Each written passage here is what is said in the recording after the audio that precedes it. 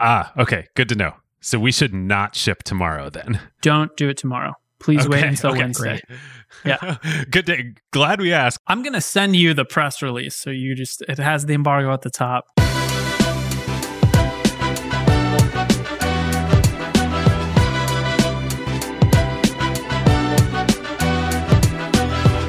Welcome to Season 8, Episode 4 of Acquired, the podcast about great technology companies and the stories and playbooks behind them.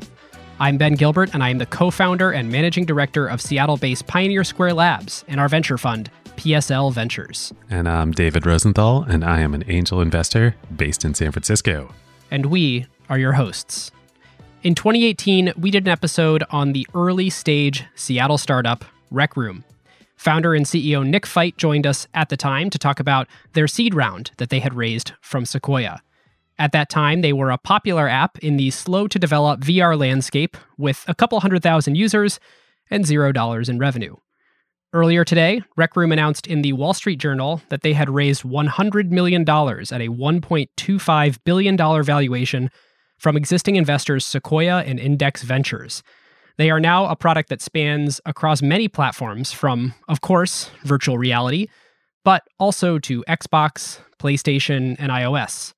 They have had astonishing growth numbers over the last year, where they grew revenue 660% and now have over 15 million lifetime users, 2 million of which are creators on the platform.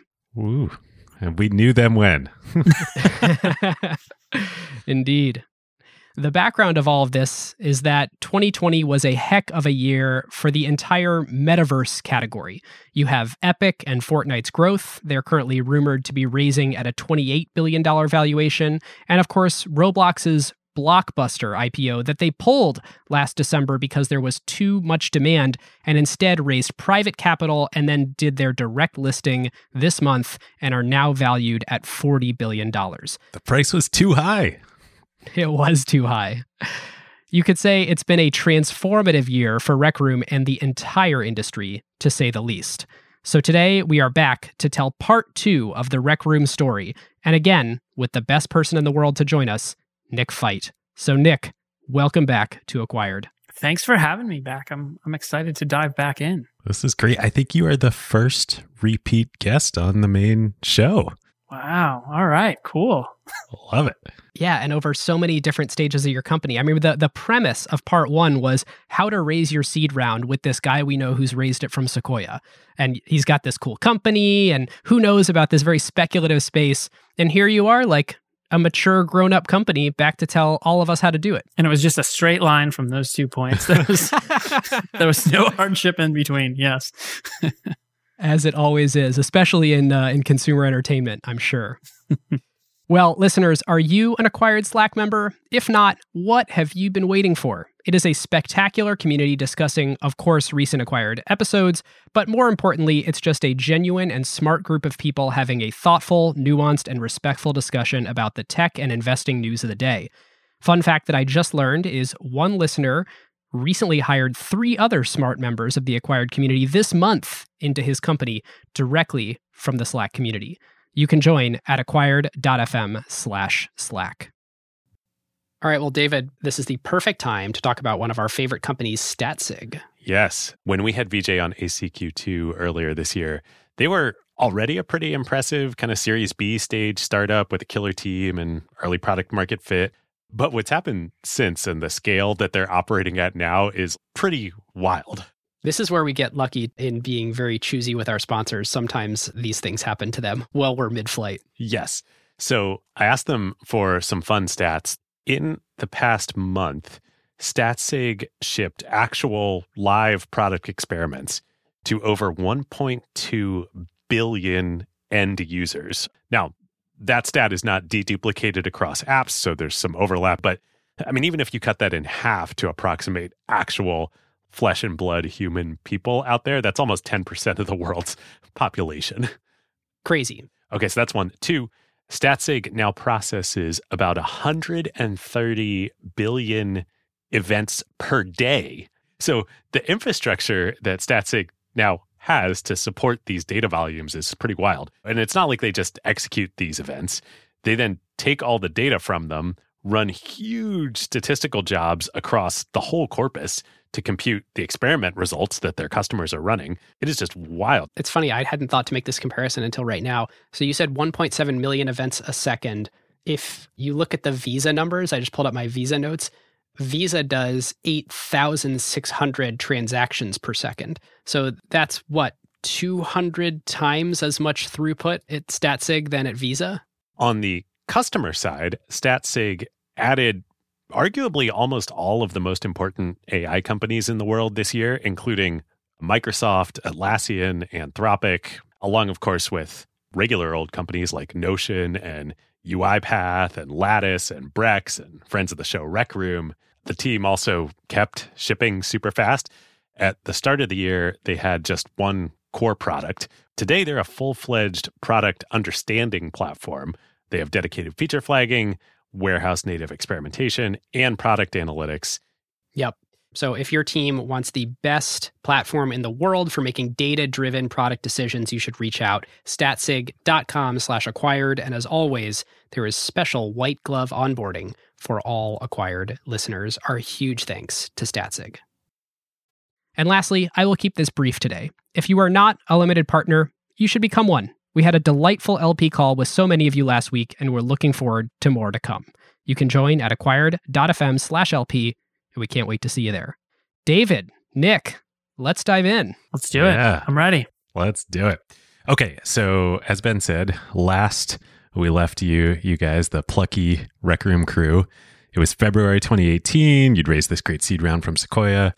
You'd also raised an internal A from Sequoia that I think you hadn't announced by then.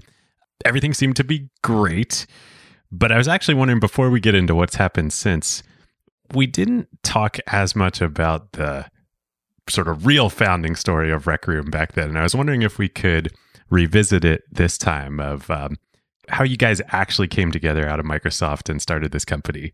And I think it'll be really good context for entrepreneurs out there to understand maybe that there's not always a big grand plan to become $1 billion company from the beginning.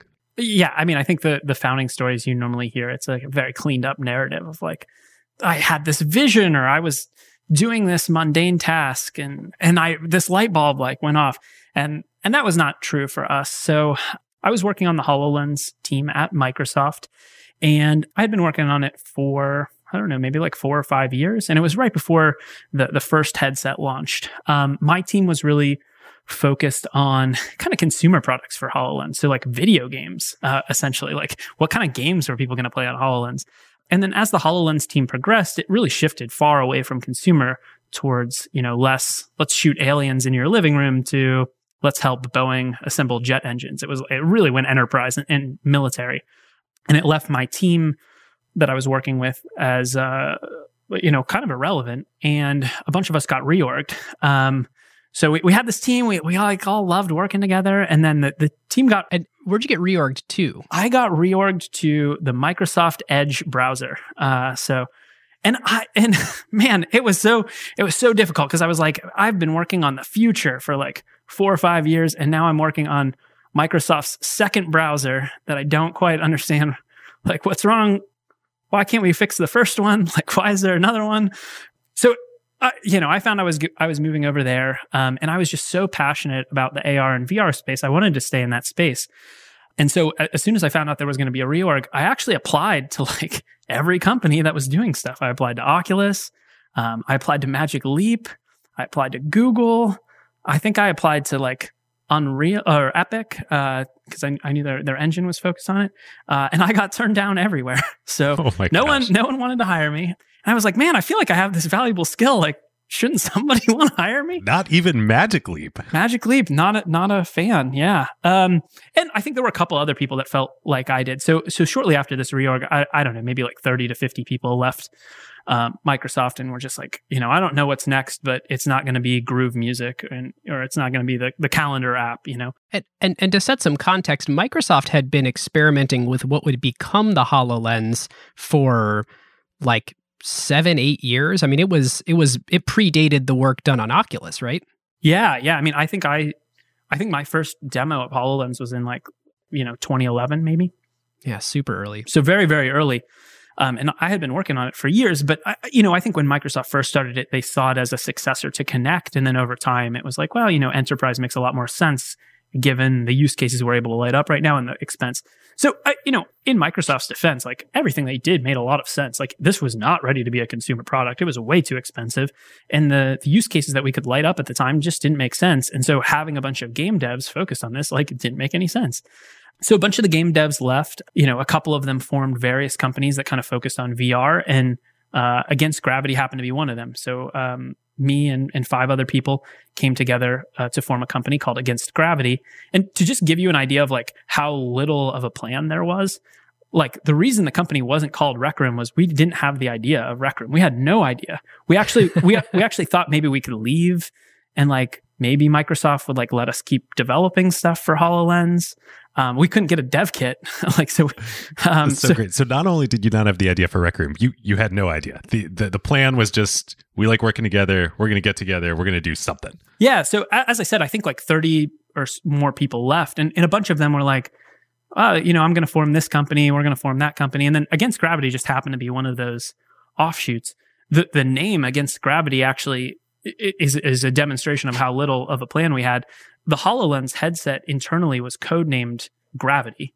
It was so heavy, like they were called like Gravity A units, Gravity B units, and so we were just like, well, we don't know what we're doing. We know we're moving away from that, and I guess we'll call it Against Gravity. But we were like actually still very excited to go build HoloLens software. We just couldn't get a hold of a HoloLens. Some friends at Valve hooked us up with an HTC Vive, and we were like, okay, well, hey, we got a piece of hardware. Why don't we start messing around on this thing? Wow. That's so cool.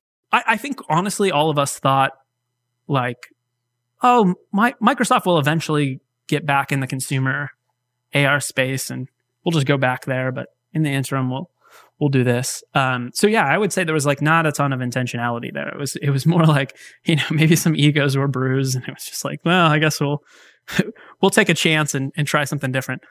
So I got to ask, we're going to tell the whole story about, everything since your seed round and how you've gotten to here, but to ask sort of an analysis question up front, do you think that figuring things out as you went in those early days, has that served you well in getting to here? And, obviously most other VR companies that were started around then are certainly not doing what you guys are doing or as well as you guys are doing. Or would you say it's like, no, that was just how we started, but things have changed? I think it certainly gave the culture of the company a specific flavor. I wouldn't claim that it's like the right choice, but it was our choice. And I think it's led the rest of Rec Room to have a very improvised, style. We don't get too attached to ideas because there wasn't, ever one early on that I think we were really, really attached to. I think we had seen some challenges at HoloLens about like, we kind of all envisioned this like metaverse world where, maybe different people are authoring rooms and objects and they all work together. Like we did see that problem. Like at HoloLens, there was an app that some people were working on that was like a travel app. Like you could go to like Machu Picchu or the Colosseum. There's another one that was like... I remember doing that. Yeah. There was like another one that was like, I think it was like called Holo Skype. And so you could like chat with somebody who was like maybe hundreds of miles away, and it was really cool. And there was a final one which I don't think many people saw, but it was like a pet, and it was like this like little virtual dog, and you could teach it tricks and stuff like that. But none of this worked together. Like we couldn't be chatting on Skype and then like go to the Coliseum and then be like, let's let our pets run around the Coliseum. Like it was one at a time. So you like saw your pet, or you saw the Coliseum, or you saw this person, and so that kind of highlighted for us like, there's something about the app model like that doesn't work in this space. And so I think that got the gears turning a little bit of like, maybe we could build like a Wii Sports version of it that would like, kind of express our idea. But I would say like there was definitely no like grand world conquering plan. It was like, how do we survive for a little while?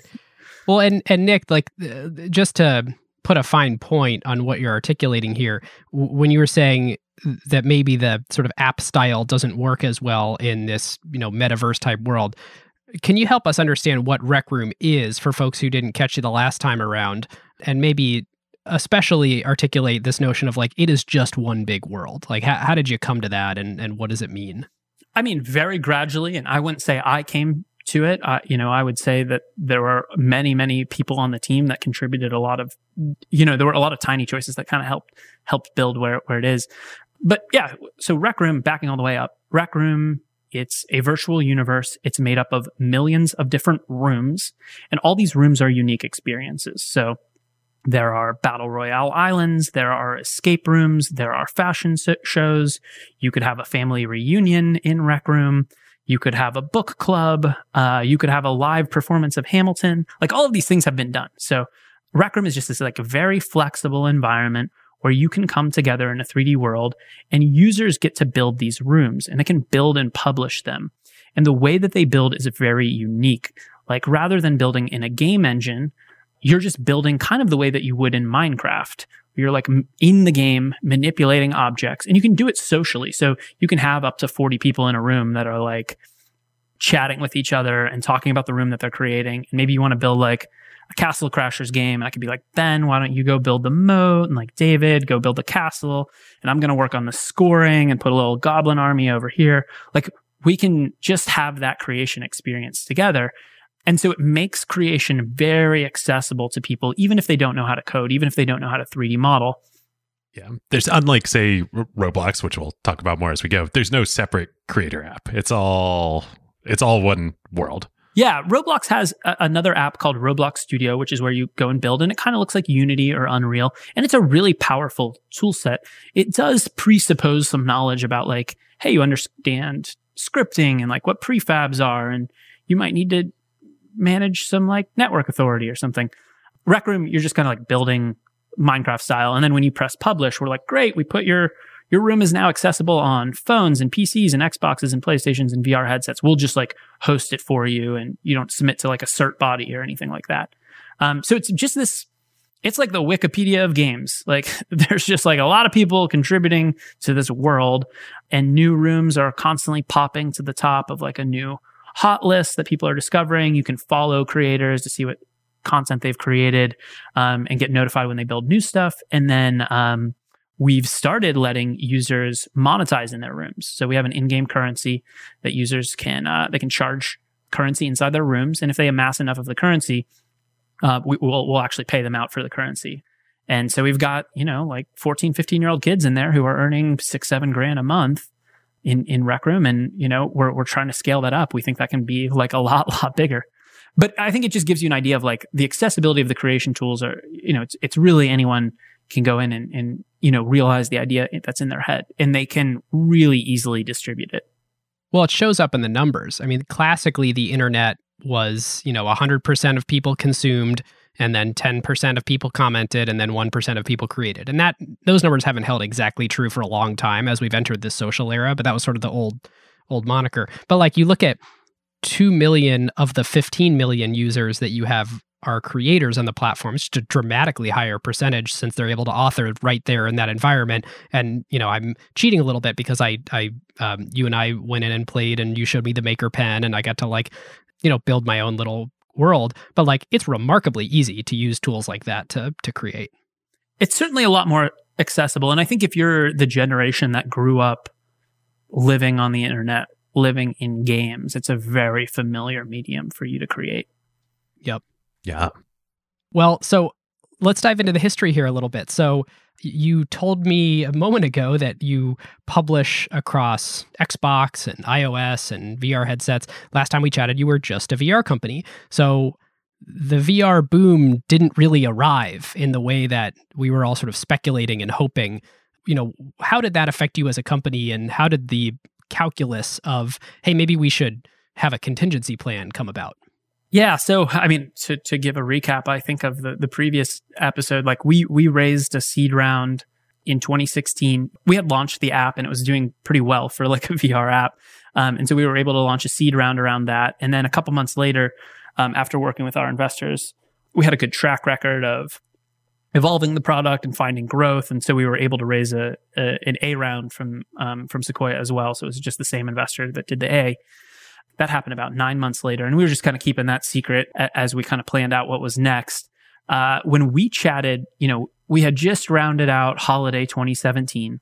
We had seen a lot of growth, like probably from October to December 2017, the app like 5x'd. So like we were doing really well. It was kind of a weird situation. We had all of this growth, but then we were looking out over 2018 and we were like, man, there are no headsets on the horizon. We're like, are there any headsets in 2019? It was like, man, like normally people are shipping us dev headsets, 12 months ahead of time. And they're like, hey, we're going to do this in the holidays and like, get ready. And we just had nothing. We were like, like this growth is good, but this is not a venture scale business. And your growth was basically capped by the number of VHards headsets, right? Yeah. Because you were a free app. So everyone would go, or a lot, the majority of people who had a headset would go download you. So you were basically like, your growth was governed by the headset growth, right? Oh, 100%. So to give you an idea, from like December 2017, for the next 24 months, VR did not grow, like at all. Ooh. So your market, no growth, 0% growth. Yeah. Totally. I think we were fortunate by like we sobered up and realized it like January. So I credit to the team. I think it would have been really easy to be like, oh, we just 5x, like we're world beaters, like we're amazing, keep doing what. But I think it was, well, we just 5x and that's it. Like there's nothing on the horizon for us. This is dark days here. So we need to figure out some path for more growth.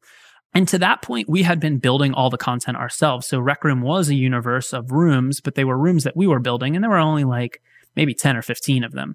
And we were good at building rooms. Like we really enjoyed it. It was really fun. We were building these like little quests where we're like, you're going to go, battle space aliens with like laser blasters, or you're going to like take to the high seas and, battle armies of skeletons. It was really fun. We were building these like little kind of contained rooms, and we were like, okay, well, this is just not going to work anymore. Like we have to do something very dramatically different. And so the two ideas that I think we seized on were the community was so creative. Like the community was really bending and breaking Rec Room to do other things. Like we'd hear stories where people were like, oh yeah, we went to, like I just invited a bunch of my friends to go play, disc golf. You have a disc golf room. And we just turned off the rule sets and we had like a little picnic in the park. And we're like, oh, okay. Like that's it. Somebody else was like having murder mystery parties in one of the rooms. They would just turn off the tool set. And last we chatted, two people had actually gotten married in Rec Room, right? Yeah, totally. Yeah, they had, but there wasn't really the systematized like creative community. We were sort of like, people were hacking the game to get it to do things that we hadn't intended. We were like, okay, well, what if we lean into this? What if instead of our rooms, it's their rooms? And what would it mean to kind of embrace this creativity? Like people are going through all of these hoops to build these like amazing murder mystery parties, but they can't save anything. And if you're not in the room with like the host, like it doesn't work. So what would it look like if, they could set up a room and they could publish it and other people could go there and have that same experience even without the host? So that was sort of one of the big problems we started playing with. And then the second was, we're like, all right, we've got to find growth outside of VR. And there was an app called VR Chat that had really started scaling kind of around the same time outside of VR. It had really found this like pretty devoted audience on PC. And we were like, okay, well, hey, it has worked for someone. Someone was able to find a marriage between VR and a flat app that works. And like, that gives us confidence that we might be able to do it as well. So we really started to like lean into user generated content and screens. That was kind of what we called. At least you went to iOS next, right? That was your first flat world experience. Our first flat world experience was actually on PlayStation. Huh. So PlayStation and PC. Because you had gotten a bunch of uptake from the PSVR. That was probably your big growth holiday. 2017. Yeah. PSVR was the big 2017 growth spurt. And then we were like, okay, well, we're already on PSVR. Like, what would it mean to make it work on PSVR without the headset? And kind of like the same question for PC.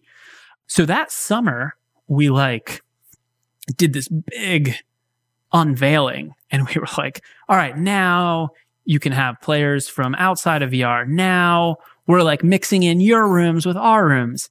And it was like dark days. Like the community was not happy about it. It was a big departure from what we were doing. And I think there was a lot of, hey, we want this to just be what it was. Like we don't want this to evolve in the way that you're doing this. And what was a downside to them of having someone nod in a headset coming in? Well, I mean, I think a lot of the users who care deeply about headsets, that kind of is its own community itself. And so, there probably was this like bonding element of people coming in on headsets. And they're like, you care about VR, I care about VR. Like, this is great. We both care about VR. And like, that is a magical thing that we want to preserve. Like, we want to have VR rooms where these people that care about things can find people. I think the big mistake we made out of the gate was we were like, we're just like one big community. We're just going to like dump everybody into the same rooms together, regardless of interest or intent. And that was challenging. Like, that was probably not the right move. The other challenge was like our user generated content tools were really, they were in their infancy. And so the rooms that people were building were like not very high quality. Our belief was like, look, if we can shine enough light on them and there are the right incentives, like maybe eventually we can get them. But the moment that we made the shift, like it was probably pretty abrupt. So I think the thing that we learned, like I think for 2 years, we were like, all right, let's, we're going to be really iterative. We're going to experiment in public. Like we're going to ship stuff and we're not going to be embarrassed like by it. We want feedback from the community.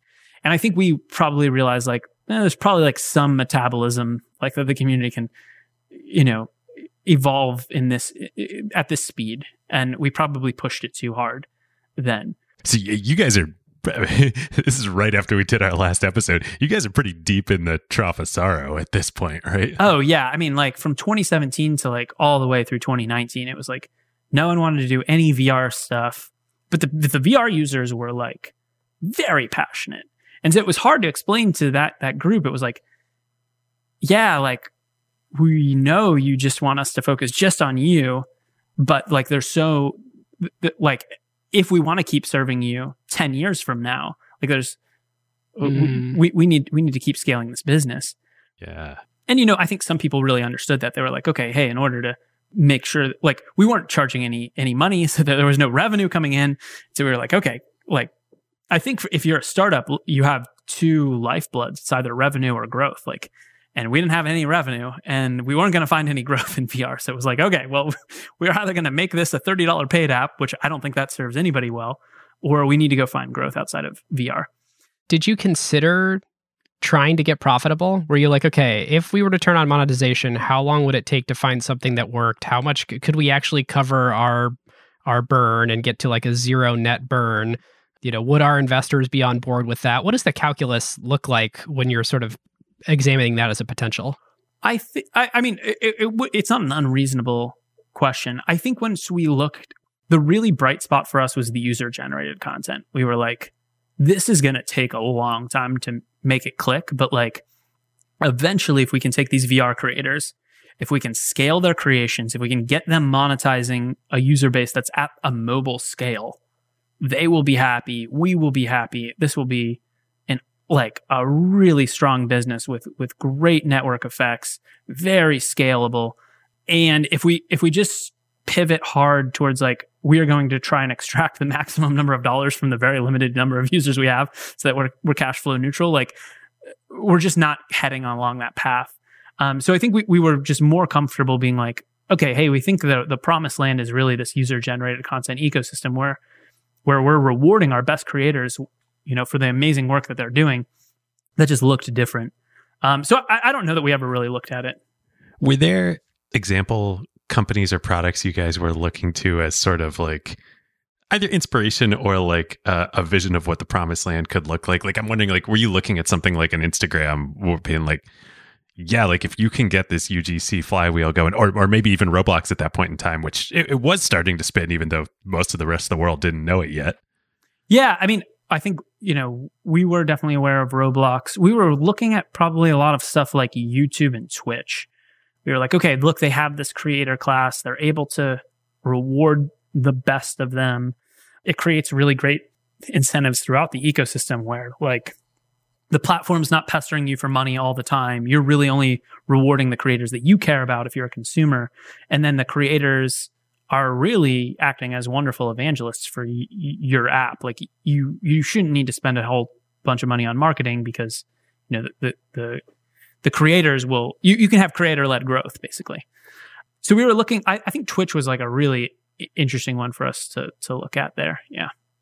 This may, when it actually happened, might come a little later with when you introduced rec tokens in the economy. But one thing I know you guys did that I think was really interesting was incentivizing. You had this problem where you had this very passionate user base. You wanted new behaviors out of them. You thought they were capable of doing these new behaviors and doing them well, but you had to incentivize them to do it. And so I think if I'm getting it right, when you launched rec tokens, you got rec tokens for accomplishing specific actions that you guys set up in the environment, right?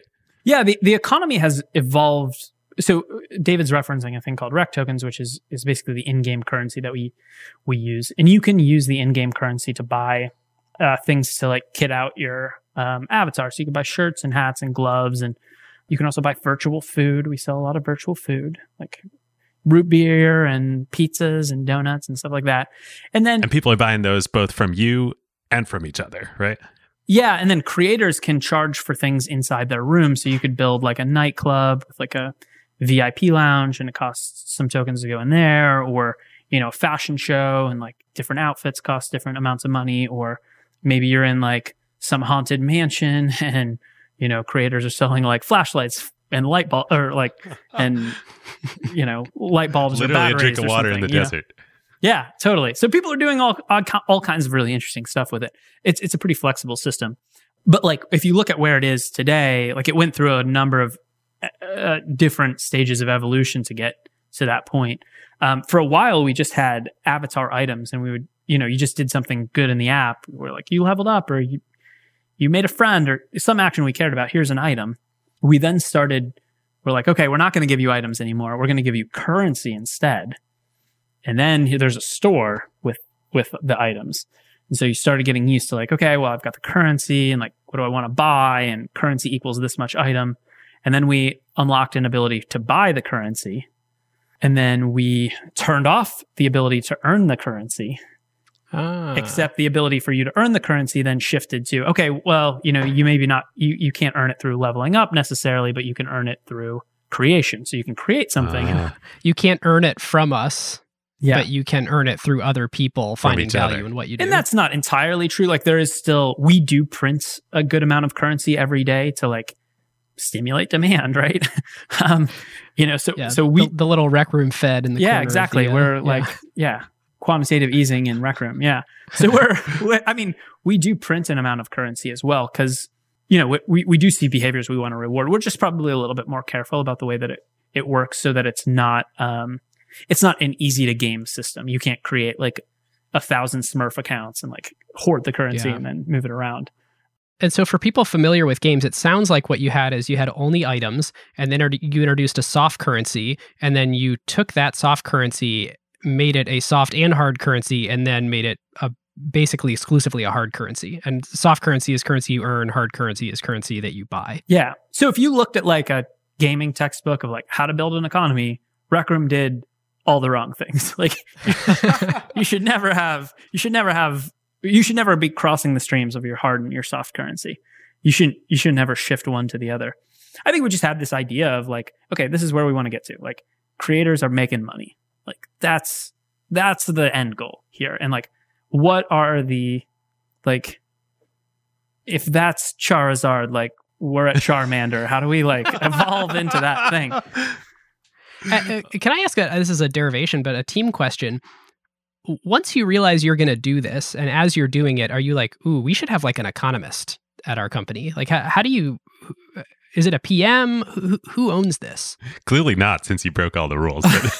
No, we've had, we really have like focused pretty hard on having generalists tackle as many of our problems as possible. So the team behind this, it was like, there's an amazing designer that had worked in mobile gaming for a while. There was an amazing dev lead that worked with me at HoloLens, and him and her worked on this problem over probably 2 years. Like, okay, how, like, we have this currency, we have this economy that doesn't match at all the goal that we want. Like, how do we keep evolving it without? And I think it was largely informed by our choice early on to like, okay, here's screen players, here's user generated content, and that did not work. Like, it was too much too fast. And so for this one, they were kind of like, okay, what are the stages we need to go through where the community will understand the incentives. They will be excited for each of the changes that we make. And I think they were just really thoughtful about it, and they carried it out, very intentionally over the course of probably about 2 years. And then shifting to kind of the creator side, what kind of behavior do you observe? Like, let's say I build a really successful haunted mansion and I'm selling flashlights. When do people decide to keep the rec tokens that they've earned? And when do they decide, you know what, this is a job for me and I'd like to make some cash on it? It's probably a scale question. The currency, it's kind of like, I guess if you went to like a thrift store and you were like, I'm going to trade in some clothes. And they're like, well, you can have this much in-store credit or this much in cash. Yeah. It kind of depends on like what those numbers are. GameStop back in the day, probably currently. GameStop, kind of the same deal. Yeah. And so, if you go in and you're like, hey, we'll give you $60 or $300 in store credit at GameStop, you're probably like, well, I'm going to buy a couple more games. Give me the $300. If you add, 2 zeros to the end of that, you're like, you can have, $30,000 in in-store credit or, $6,000. You're like, well, $6,000 sounds better, Unless you want to be a real entrepreneur and start arbitraging and reselling. I mean, it depends. Honestly, It's kind of like a capital allocation question, right? Like if you're a creator, you're like, well, how much do I want to pull out of this business versus keep reinvesting? Because they can distribute those tokens to their users by incentivizing behavior. They can do, there's some element of that. They can basically place free gifts inside their rooms and they can pay for the gifts in advance and stuff like that to try and drive activity towards their rooms.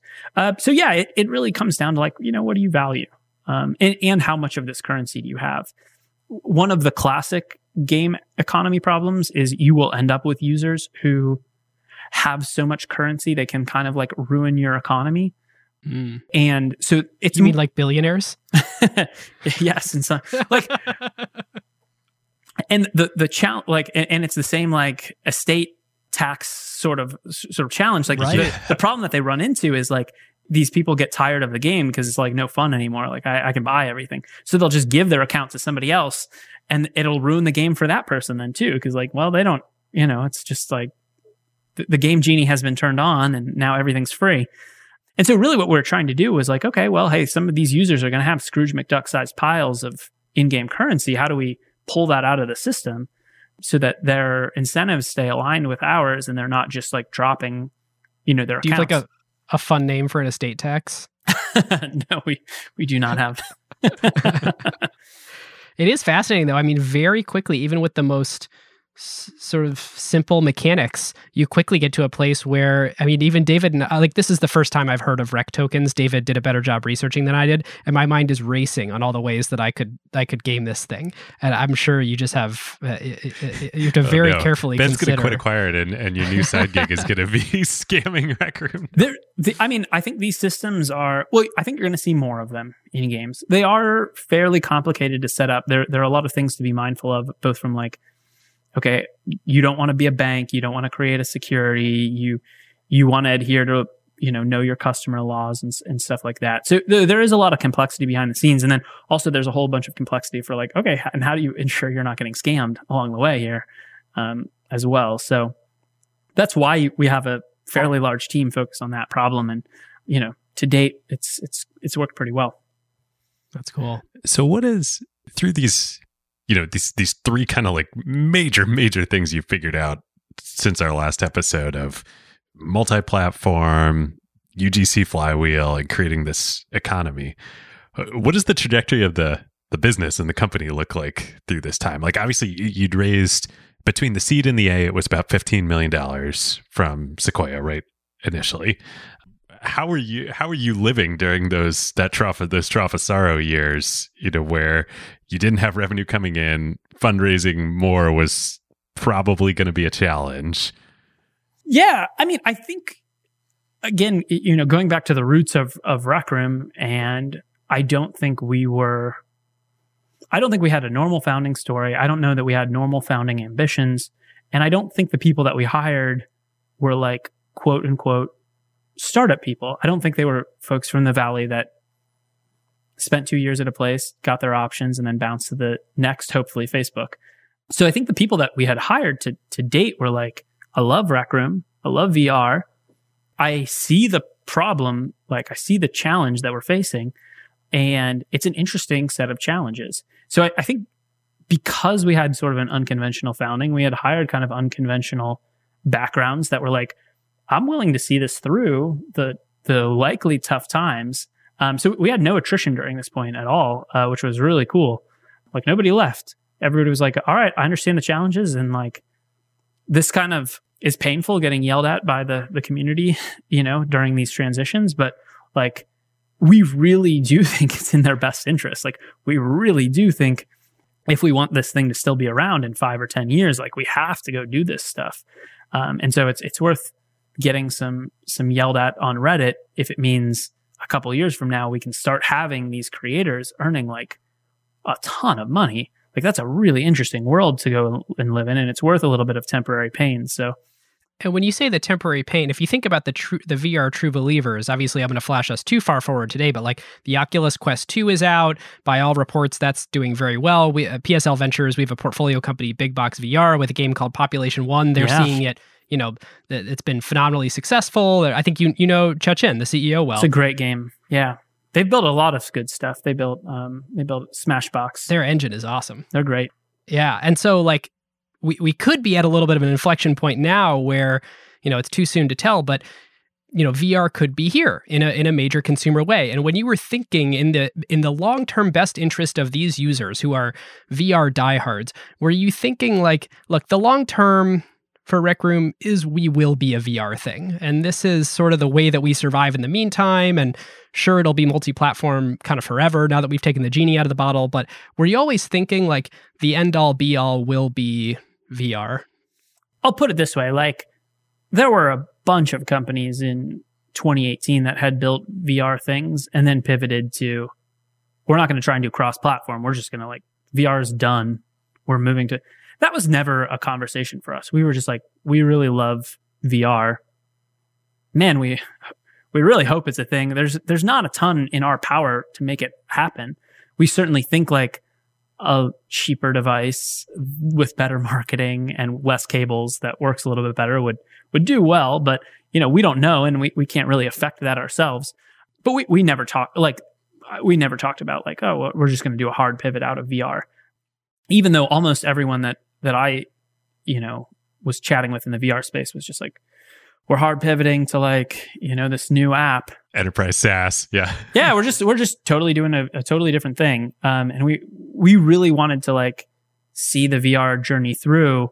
We just knew like, okay, if we exclusively focus on VR, either this is going to be like a 6-person team for 2 years while we wait, or we can go try and find growth somewhere else through user generated content and through other platforms. And we think we can actually ultimately build a much larger business that, at the end of the rainbow, it'll have a much larger reward for VR users as well, because it'll mean if they create content, instead of reaching just VR users, they can reach VR and Xbox and PlayStation and iPhone. And all of those users are potentially monetizable to them. And so their reward can just be so much greater.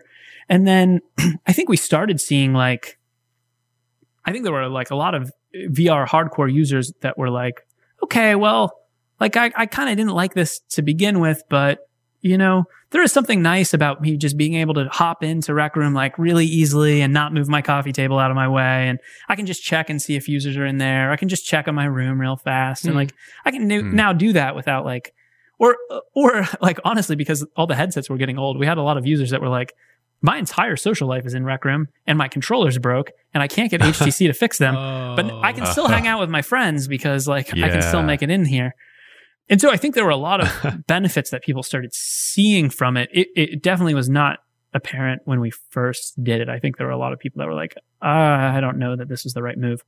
There's also another dynamic that I want to talk about that you explained to me a little bit ago that maybe you could talk about here, which is if you guys had said, you know what, we're going to fork this. And there's going to be the VR version of Rec Room, and then we're also going to make the flat screen version of Rec Room. That would be fine, but the experience, what you can do, even in a flat screen environment, when your platform is architected for VR is so much more. And you explained it to me sort of as the difference of like in a video game in like Street Fighter or whatever, like you hit a button and you punch. In Rec Room, you punch, or you jump or whatever. Like, yeah, I think, if you look at screen games, if you look at mobile games, or you look at like keyboard and mouse or controller, generally the behaviors that your avatar can do, they are finite. So they can jump, or they can punch, or they can pick up things, or they can place things. But there is a finite number of them. There are N things that your player can do because there are an N combination of these buttons. For Rec Room, because we started in VR, the player actions were always infinite. It was like, well, could somebody backflip? And it's like, well, we can't stop them, right? Like if you're wearing a headset and you do a backflip, like that can happen, right? Can players lie down? Well, yeah, definitely. Like, can players like juggle? Yeah, of course. And so we like with the UGC system, we started seeing all of these rooms that were built around behaviors we had never anticipated. It was like, okay, well, this is an escape room where you need to like crawl under this thing, and like, while crawling, you need to pull out a lighter to like light this candle, and then the candle.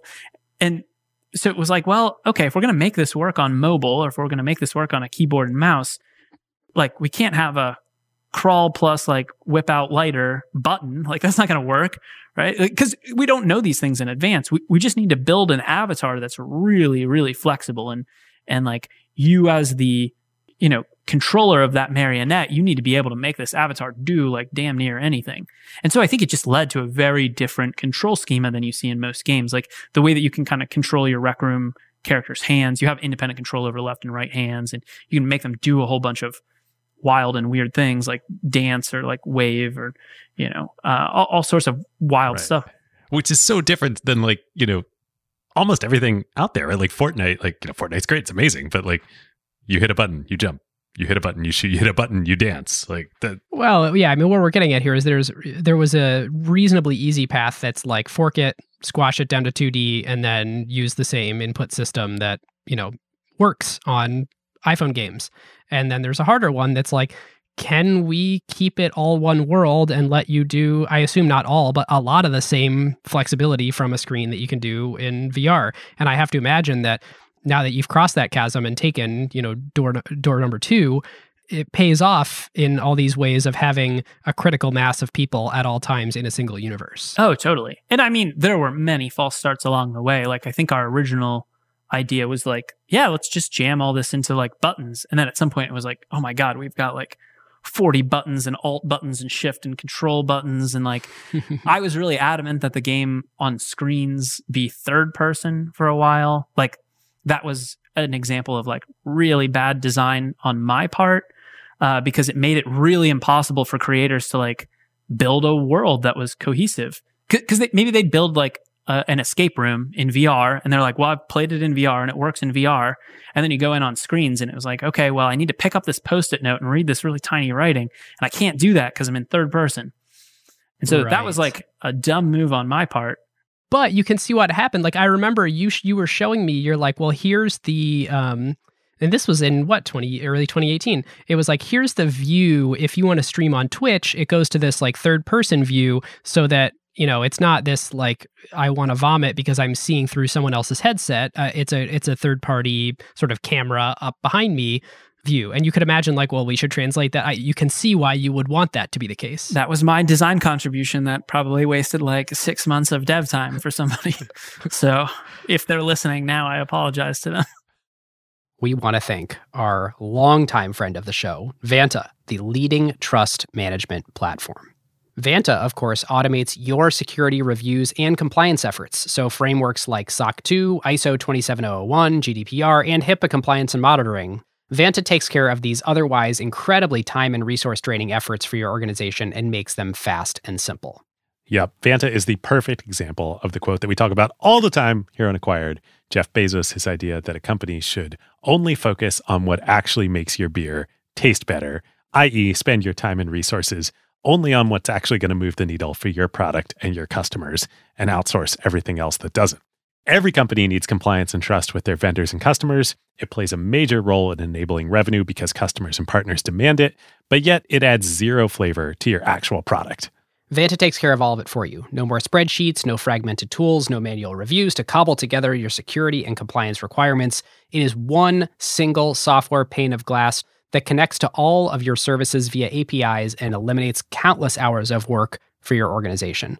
There are now AI capabilities to make this even more powerful, and they even integrate with over 300 external tools. Plus, they let customers build private integrations with their internal systems. And perhaps most importantly, your security reviews are now real-time instead of static, so you can monitor and share with your customers and partners to give them added confidence. So whether you're a startup or a large enterprise and your company is ready to automate compliance and streamline security reviews like Vanta's 7,000 customers around the globe, and go back to making your beer taste better, head on over to vanta.com/acquired and just tell them that Ben and David sent you. And thanks to friend of the show, Christina, Vanta's CEO, all acquired listeners get $1,000 of free credit. Vanta.com/acquired.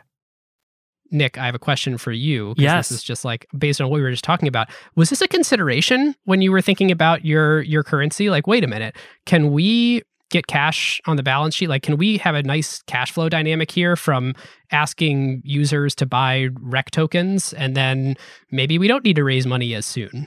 Oh, from like basically like treating this as a float. Yep. I mean, honestly, the way that it played out is kind of like when we first introduced the system, still the majority of the currency was coming through like our sort of items. The Fed. So yeah, basically it was like, well, yeah, mostly what people are buying is government services. And so like that wasn't a huge consideration for us. You can see like as more and more of our economy shifts from like a rec room specific, like we're selling shirts to users selling shirts. Yeah, you really do get a float on this. Like, and the benefit of like these kind of ecosystems is it's not so much the float. I mean, the real value is like, this is a much more scalable way of growing your revenue. Like it's hard to grow your revenue by being like, I am going to continually come up with new services and new items. And like every time I want to have a new hat, or more hats, I need to hire more people over here. But if you build tools to let people do it, you just get a much more scalable catalog. And so, in the beginning, it's a much harder way to grow revenue. In the long term, it's a much better way of growing revenue. It's fascinating. So, speaking of, by early 2019 to summer 2019, you're seeing some green shoots. You're starting to get through the trough of sorrow. What are green shoots, David? Green shoots. So green shoots. If I'm going here, like I'm looking at our summer 2019 numbers. So by that point, screens had passed VR. So it was like the larger audience. We had launched on mobile. Mobile was our fastest growing audience. And VR was still doing well. It just hadn't grown since 2017. At least in user base. We grew a lot on the engagement side, but the user base stayed around the same. So we were like, okay, we found growth outside of VR. And we actually raised a Series B in April 2019. And largely it was like, look, we took this VR Wii Sports and we turned it into a cross-platform user-generated content platform. And we're about to launch on mobile. That was kind of the story for the Series B. It was like, and I was like showing people the mobile build and like praying it wouldn't crash while I was like demoing it. Cause we had basically taken like a PlayStation app and like, we're going to run it on an iPhone and that should work fine, I guess. And did Madrona lead that round locally? That was Index actually. That was Index. Index. Yeah. So that round was still kind of a story round, right? Yeah. I mean, I think the thing that they were looking at was, well, it would be interesting to ask them like what their thesis on it was. I think the interesting thing that they were seeing was this is an app that has been around for years and is still growing, and it's taken some like interesting turns. Like this user generated content thing, it's clearly not what they were doing to begin with. This multi-platform thing, clearly not what they've been doing from the beginning. But like both of them are working now, and maybe this team has more ways it can evolve. So I think it still was that story. Like at that point, our revenue was really de minimis. Our revenue was barely existent. I think we had like 1 month of revenue. I think we made like 20 grand in a month. I think we were. Yeah. You had a 2021 revenue multiple on your fundraise on that. Yeah, something like that. Or a 2021 era revenue multiple. I think we were only monetizing on like one platform. That might have been it. I think we were maybe only monetizing on like Steam, but not on PlayStation and other stuff. So it started growing like pretty quickly after that. But yeah, at the time it was largely I think we had interesting engagement numbers. We were like soaking up a lot of minutes, but in terms of like a business, it was you really had to squint to see it. So kudos to Index for squinting pretty hard. So I think I want to ask you about this. I think once you turned on monetization across all the platforms and the economy started to work, it seems like pretty quickly after that, the business became a really good business, right? Like you were generating a significant amount of revenue at pretty high margins, right? Yeah. I mean, I think you can, especially if you break out like, okay, what's fixed cost versus variable cost, right? Like the cost of supporting the service of Rec Room is relatively small. It's like, okay, well, we need these services, like we need Azure services and we need, maybe this networking middleware, and then we need moderation teams. So you're like, okay, what's that cost? You're like, whoa, wow, this scales really nicely. And so, like, most software businesses, it's really okay, and how much do you want to spend on R&D to ensure that you're growing, years down the line? So yeah, the business is growing really nicely. I think that there's really, really interesting dynamics from the user-generated content side, just because the revenue can grow really nicely without much input from us. And then if you look at like the way, like we have slightly lower margin on that revenue, versus us you have selling to pay some of it out to creators. Totally. But it's really like, we're happy to pay that out because those users are so valuable. They create so much value for us. They do such a good job of evangelizing the app and going and finding new users. I would rather spend money on that all day long than buy more ads on Instagram. Well, this is so the two things I wanted to highlight here that you just did is, one, the beauty of this model is you don't really need to spend much, if anything, on user acquisition, right? Because you're, as you said, you're creator-led growth. It's your creators that are creating amazing things, that are spreading the word about it, that are bringing in users, right? Yeah, I mean, we started doing some paid advertising in like maybe 2 months ago, and so we're like experimenting with it. I mean, I think there's probably some number greater than 0 where it makes sense, but I think everyone who's been in the venture game knows that performance marketing is not, you do not get economies of scale, right? In fact, it goes the other way. Like the more you're spending, the worse each incremental dollar gets. But that's not true. It's me playing pinball. Like I put a quarter in every time and eventually the ball goes to the bottom. Yeah. Except you're like, you run out of like the good pinballs early. Yeah. Right. Yeah. There's worse and worse product market fit with every additional pinball that gets loaded in. Totally. Because I mean, think about it. Like, let's say you're building a golf game on iOS that's like cartoony. So like the first couple users you buy are like, I love cartoons and golf and I have a phone. And then this like is exactly what I was looking for. From then you're like, okay, well, we've got all those users. Next up, we're like, you kind of like the PGA. And like, maybe we can get you into this like cartoon golf game because you like golf in some way. Right. And then you get all those users. And then, Instagram's like, well, these users like being outside, I think, and like maybe sports, and like that's kind of related. Like, it's fun, trust us. Yeah, and so you're paying incrementally more and more to attract these users that want your thing less and less. And so, I think there's definitely an amount that makes sense to spend in for performance marketing, but like I think this is how a lot of people get in trouble. Is like they're going to force performance marketing to work, and like the only way you force it to work is like you spend on those users that don't really want your thing. And so with the creators, like I would much rather pay creators more money and help them figure out like, okay, here's more money. Now your incentives just went up. Go find the sub community that really vibes with the content that you've created. And they don't need to even love every part of Rec Room. They just need to love the thing that you built. So like we can have these kind of sub communities that are, creator led. Yeah. Like I love very specific parts of YouTube. They're very different than I bet what you guys love. Certainly what Jenny loves. Like that's great. Yeah. I think Twitch does this really well. I think there's like a lot of different tones and styles, and personalities on there, and they'll go and find their people that make sense for them. And that's what we want to happen in Rec Room as well. Like, we want you to go be able to build your little sub community. We want you, and if you're a user, we want to help you find your tribe. So like when you come in, we want to help direct you towards the content that we think is most likely to light up your interests. It's very akin to the concept of marketplace liquidity. I remember a great realization that Dan Lewis opened me up to when we had him on for the Convoy episode was, he's like, look, the reason we need tons and tons of loads and tons of truckers is because like there is one trucker load pair that is optimal.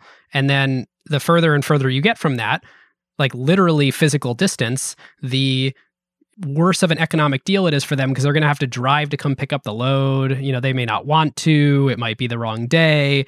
And like, if we can get everyone on the platform, then we can always find the perfect match. But when you're subscale, you're in this territory of like, most of the time it's probably suboptimal and it's probably too expensive of a transaction. And you can just sort of see that playing out in the world of games where, or I suppose the world of metaverses, where the more people there are on the platform and the more sort of flexibility there is in the system, the more opportunity there is for people to find their tribe. That's why the internet is so great. There's incredible marketplace liquidity on the internet. Yeah. I mean, I think, and that's the battle that's about to be fought, is like, what is the long tail of your metaverse, right? Yep. So the other aspect that we've already touched on is, while it's probably maybe not something you guys think about as actively, you do get a float out of this. Like, the users buy tokens up front, and then they use Rec Room, and then they spend those tokens over time to creators who then over time either cash them out or don't. You guys are generating float. It's the same deal with Roblox. It hasn't been covered enough about why people say Roblox is unprofitable, their revenue numbers are so low. It's like, no. It's accounting. Roblox Look at their is bookings. Very, very profitable. Yeah. Very, very cash flow generative. Yeah. So this like all shifts the business pretty, like everything, slow and then fast.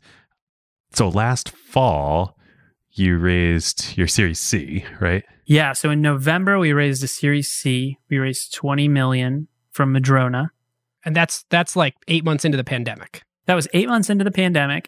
And look, the pandemic had been, it had definitely driven activity for Rec Room. Like, the moment lockdown happened, you can just see the jump. And Rec Room started getting used for a lot more unusual non-gaming things during the pandemic. That was where we saw, teachers teaching classes in there, people holding group therapy sessions, people having family reunions. There were a lot more weddings happening in Rec Room. So these were just a bunch of things that we were really excited about. And it just showed the flexibility of the platform. So we did that raise in November. And then we launched on Xbox in December. And then Quest 2, back to the point about like VR, like, platform shoes and oversized denim jackets, like, it goes in and out of style, man. And like, it's coming back into style.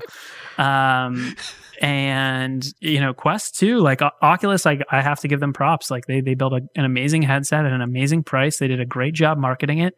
And we're seeing like amazing VR growth. And I think that's poised to continue as more and more people start jumping into that AR and VR world. And it seems like that's likely to happen over the next couple of years. So we're really excited about that space.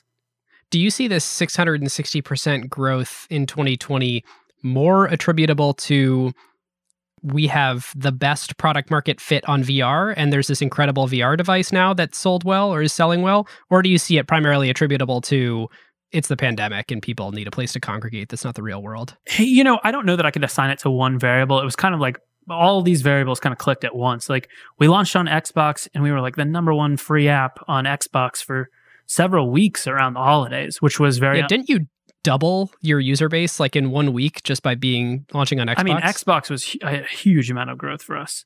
And we were really surprised by that. Like, we didn't really do any marketing. It was a pretty soft launch in terms of like how much noise we made about it, but there was a lot of pent up demand there. The mobile app was clicking and it's been the fastest like growing group. And then you see VR starting to take off, all the while the UGC ecosystem, you're seeing great content getting built, and we start paying creators, and you just see like all the incentives spin a little bit faster. So it's kind of all of these things kind of clicking at the same time. And I don't know that I could assign, and then I guess there was like COVID also happening. Like, if kids are only going to school for like 2 to 3 hours a day, they have an additional couple man. hours to play video games, and that's largely what they're doing with it. And so we saw all of these converging factors, and it was really like, wow, hey, the business is doing very interesting things during the last months of the year here. But like, I guess the thing to take away from this, and I would tell anybody else that's like starting a company, is these are things that we started talking about in like 2017, and it's like 2021, and it's like, okay, well now it's not a miracle that needs to happen anymore. It's like a system that exists, and now we need to like optimize it. But like very few things that are like worth building can be built quickly. You guys are ever a testament to that. So I imagine, without, we can get into whatever level of detail you want, but, going from the whole dynamics, I imagine, must just have been so different, going from, hey, we need to raise money in the beginning to like build this thing, to then like, we need to raise money. Like, it's still a story. We're building this thing that now you don't need to raise money. And case in point, a couple months after your last raise, your insiders are like, let's have a lot more money at a much higher valuation. Like, what does that felt like? Like, did you see this transition coming as a CEO, or has it been surprising as it's kind of happened? Oh, I mean, I think it's definitely been surprising. I mean, I think like the entire ride of Rec Room has been surprising, and when I look back at what I was thinking during all of these different months in the past, like I was wrong like a lot. Like I was wrong all the time. And I think the thing that we built was we built a really robust organism that could survive me being wrong a lot. Like that's what Rec Room is like, I don't need to be very right about like what's VR going to do this quarter, because like our business doesn't depend on that. And I don't need to build like the best room in Rec Room this quarter to drive growth, because like users are publishing, 25, 30,000 rooms a day. So like there's plenty of content there. And I don't need to worry about like what's our next revenue generation tool, because we've built tools for users to go figure that out, and they're experimenting. And so like when we were fundraising, I think there's a lot of times like most of our fundraisers, we were just like, look, we're playing for time. Like we think we're at a point where we can fundraise, and we think that the combination of the partner, the plan, and the price match up. Like we like the partner, we're willing to like enter into a marriage with this person. The plan for what we can go build with this money is interesting and has a possibility of inflecting the business. And then the price is a good risk-adjusted value for both the investor and us. So that was basically like the calculus that we've done for every raise. We very rarely burned it down. Like I don't think we ever burned it down to like, we have 2 months to live, and if we don't raise, like we were always raising, pretty far out from day zero. And then I assume this fundraise felt very different. This fundraise did feel different. Yeah. This was not like hey, it would be nice to have more cash. This was the first time you didn't approach an investor, but an investor approached you. Is it fair to say that? I mean, they're insiders, so yeah, in constant communication. No, I think that's accurate. I mean, the dynamics of this round were really, I think it was an internal gut check for us of like, do we think we can build something that's going to last for decades? And if we are, what's that plan look like? What does this look like as a standalone business? What is it going to take from a capital perspective to get this to a standalone business? And then if it's really going to endure, like what is the scale that it needs to get to? And, I think we just kind of worked backwards from there. We were like, okay, it's going to take a lot of money. It's going to take a lot of time. It's going to take a lot more people than we have right now. And if we can be patient about it, we think there's a huge business that can be built here. It's just going to take money and time. And do we want to, we've seen what the oscillations of the market look like. We've seen the peaks of VR happiness. We've seen the troughs of VR unhappiness. Like the same thing might happen here. Like metaverses might be hot this year.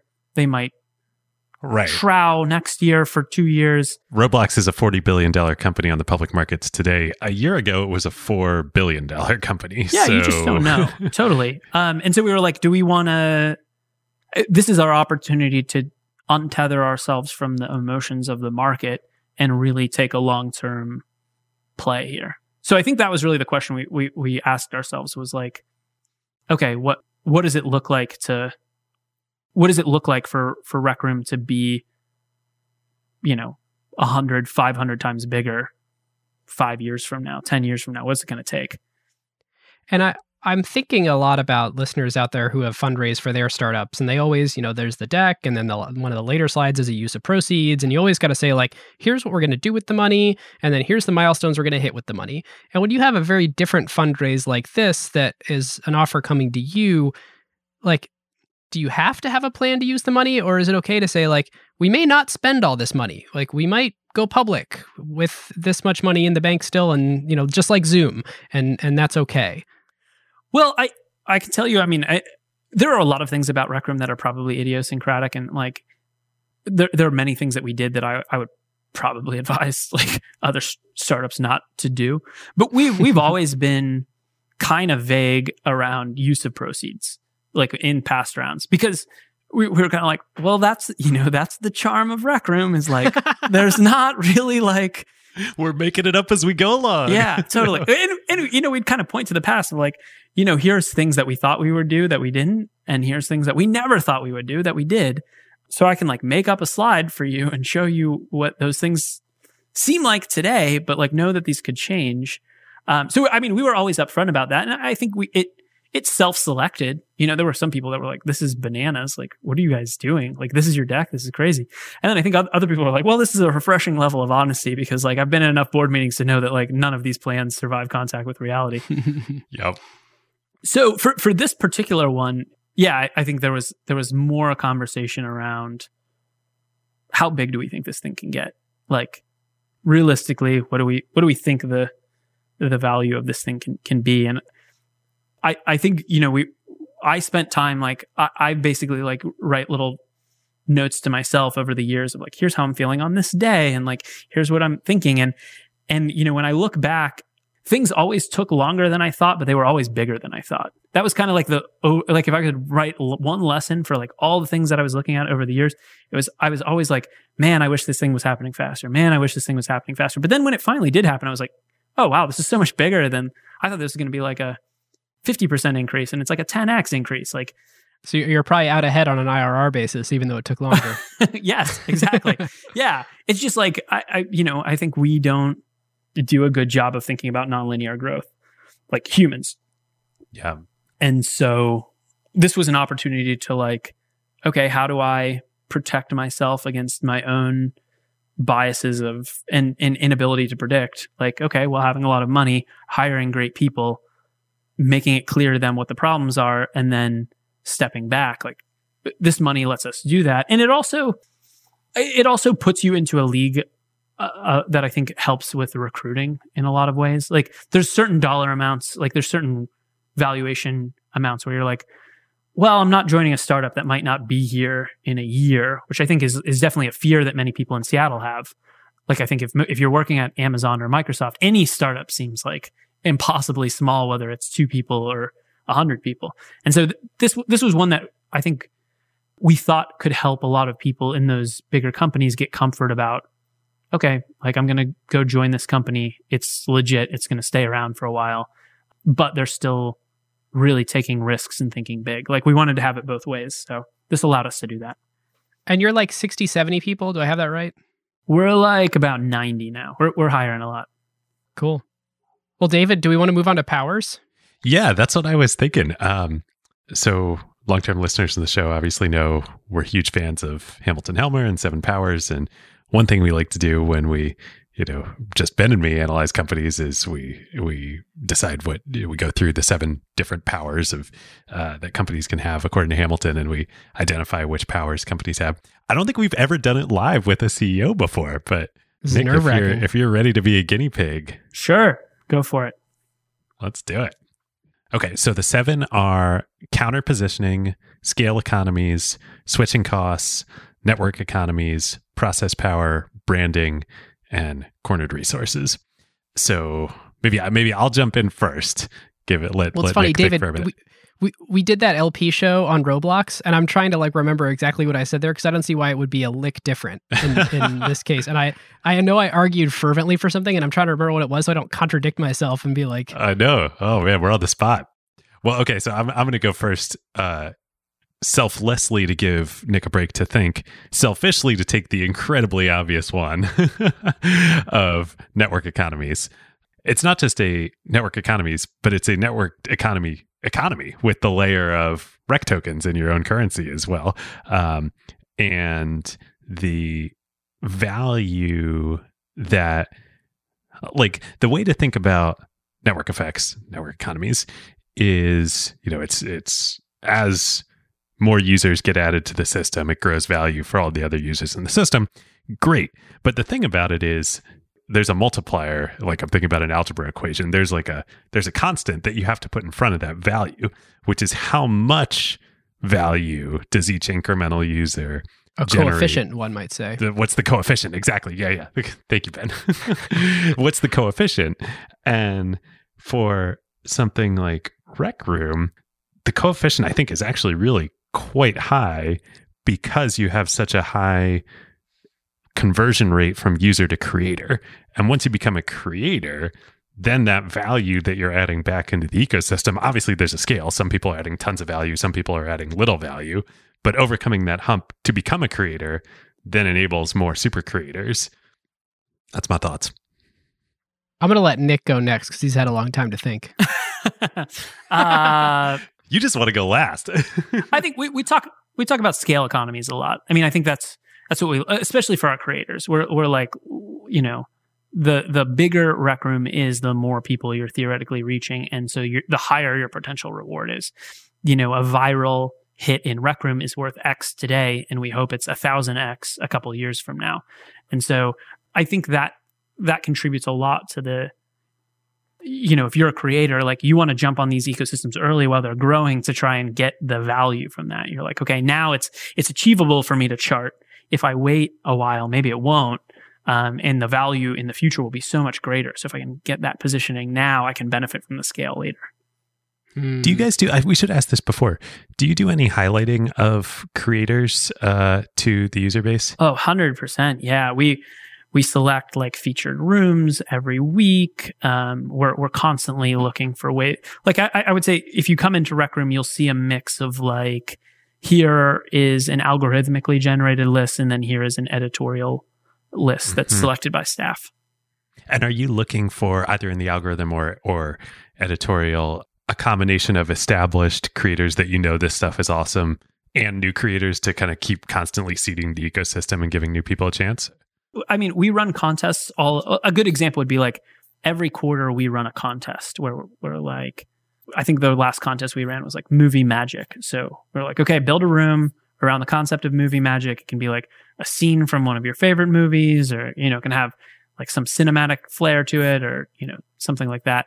And we actually do like an in-game ceremony where we're like, okay, the best horror room was this, and you get to come up and like take your trophy and give a little speech. That's so awesome. It's called the Roomies. And one of the ones that we highlight is like the emerging creator. Like, who haven't we never seen in a contest before that has really impressed us? Because, yeah, like 2 contests later, those people are like the masters of Rec Room tools, and they're teaching classes in Rec Room about how to use these tools and bend them to their will. So, yeah, I mean, we're really on the lookout for that like young nascent talent for sure. And we've hired actually quite a few people that have like work at Rec Room today were people that were in the community, and we were like, good God, they're building like amazing stuff. That's so cool. Like, I wonder if they would come and give us feedback on like the tools that we're building, or help us test them to make sure we're not breaking them, or explain the way that the tools work to other players, like teach classes in Rec Room. So Rec Room has been like, we keep an eye on it, 1, because it's like valuable for the ecosystem, and 2, it's like a great source of hiring. Right.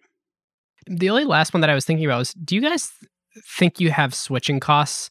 Like, Apple Podcasts has switching costs over David and I. Like, if we were to move and be like, okay, we're done with podcasting, we're going to be YouTubers now, like, that we would never do that because we've sunk so much into this investment wise. It would take us years and years and years to rebuild the same sort of, not only audience, but frankly, like understanding for the medium on a something that's not podcasts. Does the same thing happen to creators in Rec Room? Oh, I think so. I mean, I think there's, the way that you build in Rec Room is just so unique, and it lets a group of people that otherwise can't create. Like every other tool, like Unity or Unreal or even Roblox Studio, just feels really, really different from Rec Room. And so I think it's hard to transfer those skills over.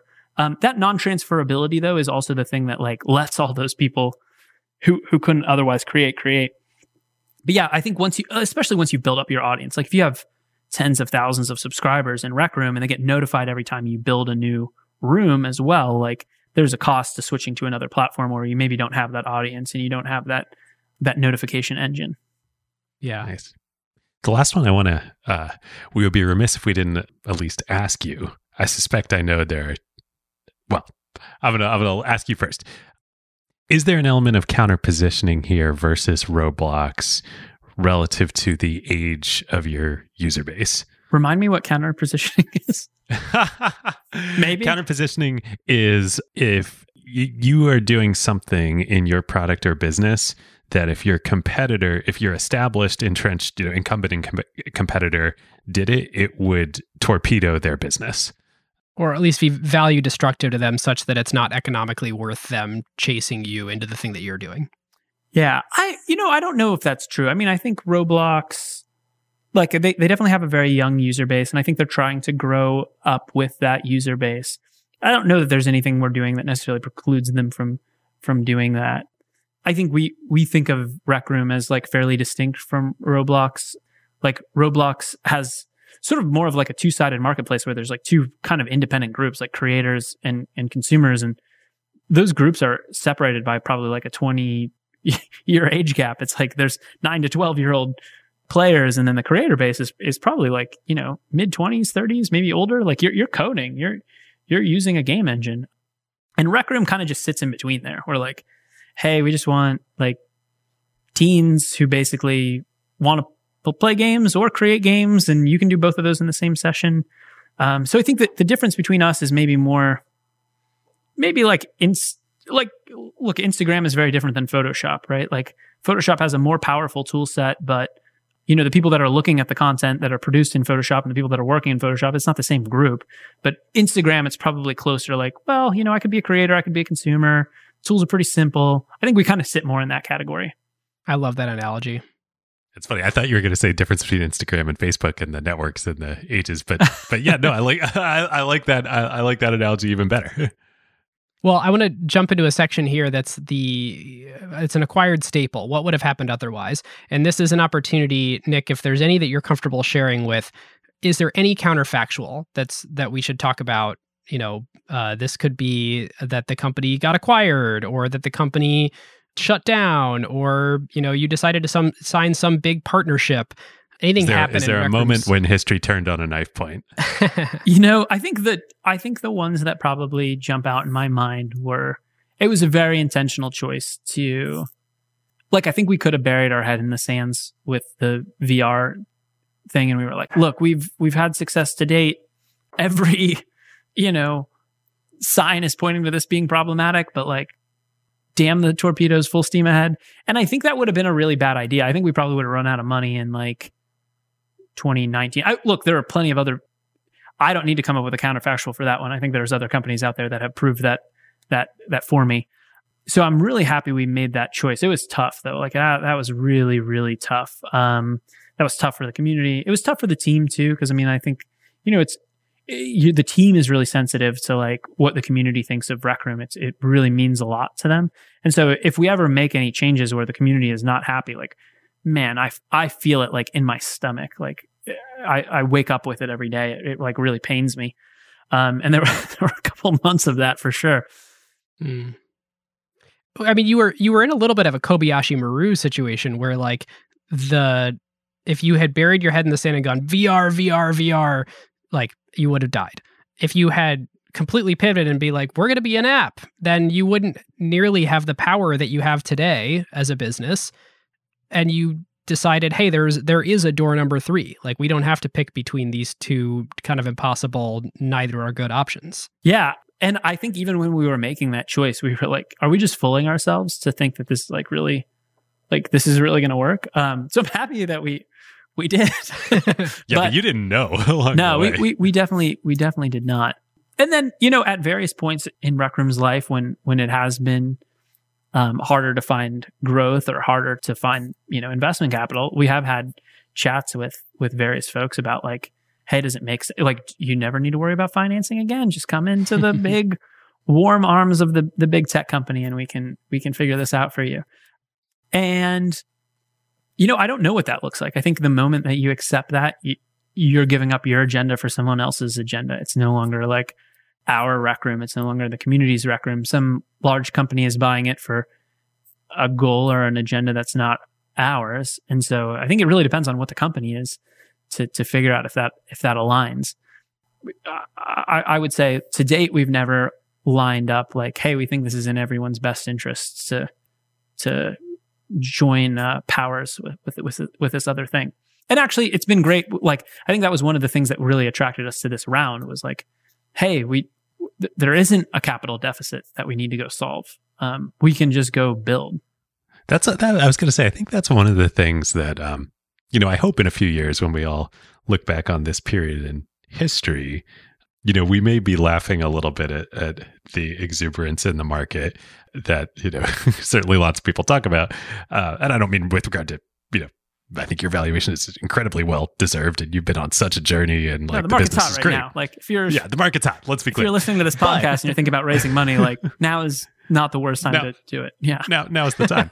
But I do think I hope that this will be a really good enduring outcome of it, which is that you don't have to sell your company anymore. Like, if things are working, and even if you think things can work in the future, you don't have to ever sell because you can raise money in the private markets. That's been true for a while, but you can also be public now. Like, Ben and I've talked about this a bunch as a theme on the show.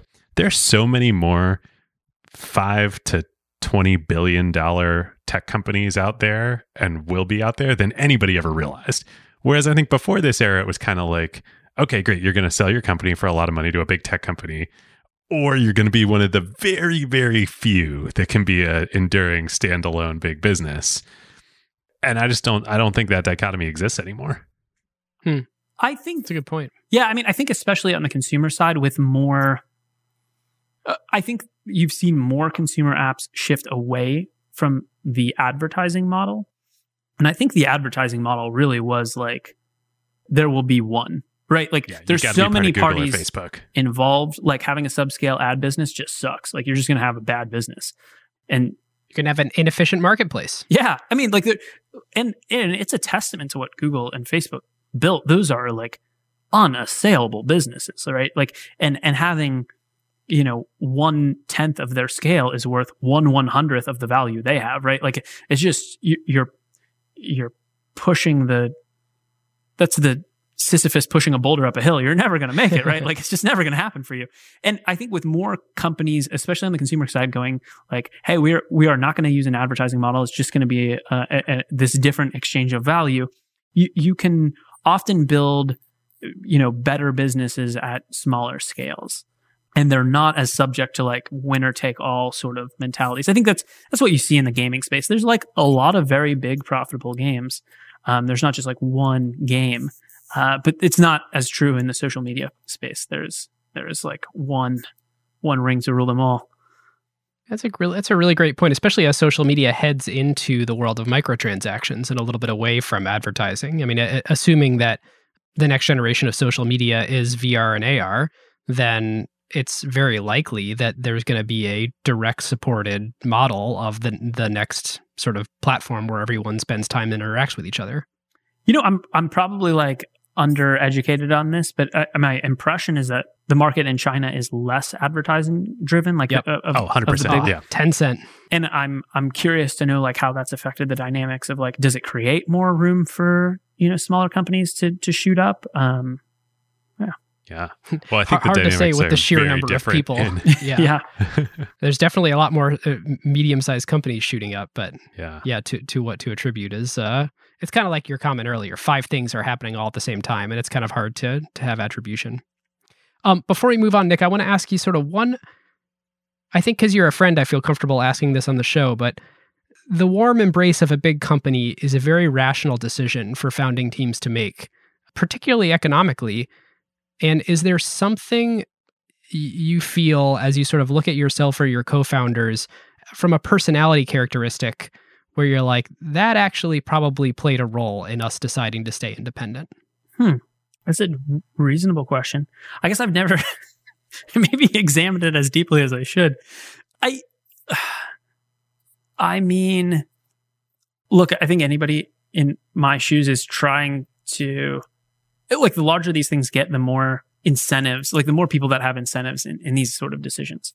And at this point, I'm always trying to find choices that align well with the community that's playing Rec Room, the people who are working at Rec Room, and the investors who have invested. And I think the longer you go, like, the thing that got you here was betting on yourself, right? The thing that got you here was betting you could keep making it bigger and bigger. And so when you come to those crossroads, you're like, well, hey, this thing has worked for me in the past. Like, do we take the chips off the table or do we double down? Well, doubling down has been the right choice for X long, and it's worked out for the parties involved. And so I think it's just like, that's the decision that we've gotten comfort with for X many rounds so far. And so it's not to say that we'll never get comfort with maybe tying up with a big company, but I think we've been through enough good and bad that we're like, look, there could be bad coming, and that bad could last for 2 years, but we know there's going to be a bright spot on the other side, and we won't get demoralized. And we've seen the team hold together through those like storms. And so I don't worry about it as much as maybe I did for a while. I think a lot of people worry like, oh, everything we've built could disappear in 6 months.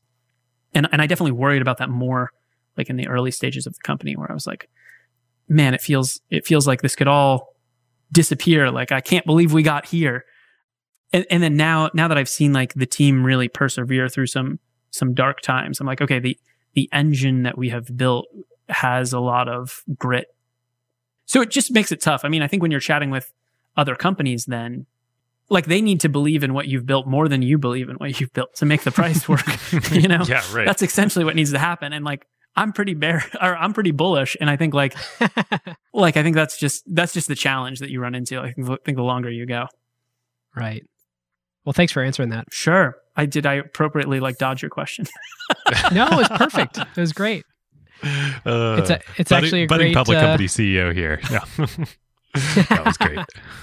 It's a great segue into Playbook, which, I think we've touched on a lot of themes here that don't need to be rehashed, but there is one that I really want to highlight here, and I can't say enough at least my perception from the outside, the value this creates of one single world across platforms, across, you're not creating a bunch of servers individually like Minecraft or something like that. You have a fluid economy and a fluid set of social experiences that are able to all happen on one single place. And sure, you have rooms and rooms have limits, but it seems to me like we've touched on this idea of liquidity or of finding the perfect match between creator and someone experiencing something in Rec Room.